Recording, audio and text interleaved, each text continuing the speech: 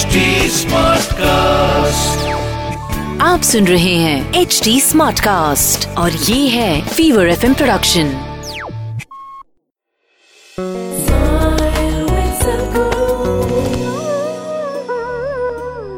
Yoga is essentially understanding, aligning your system with the cosmic geometry.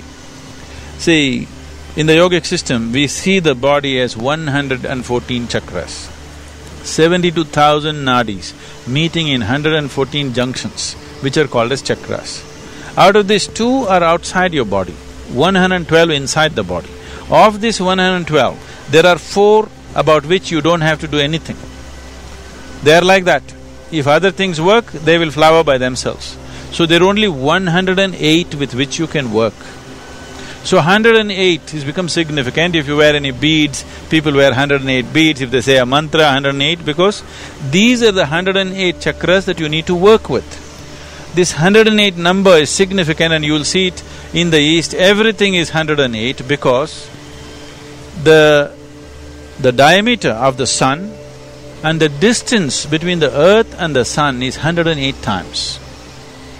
The diameter of the moon and the distance between the moon and the earth is 108 times.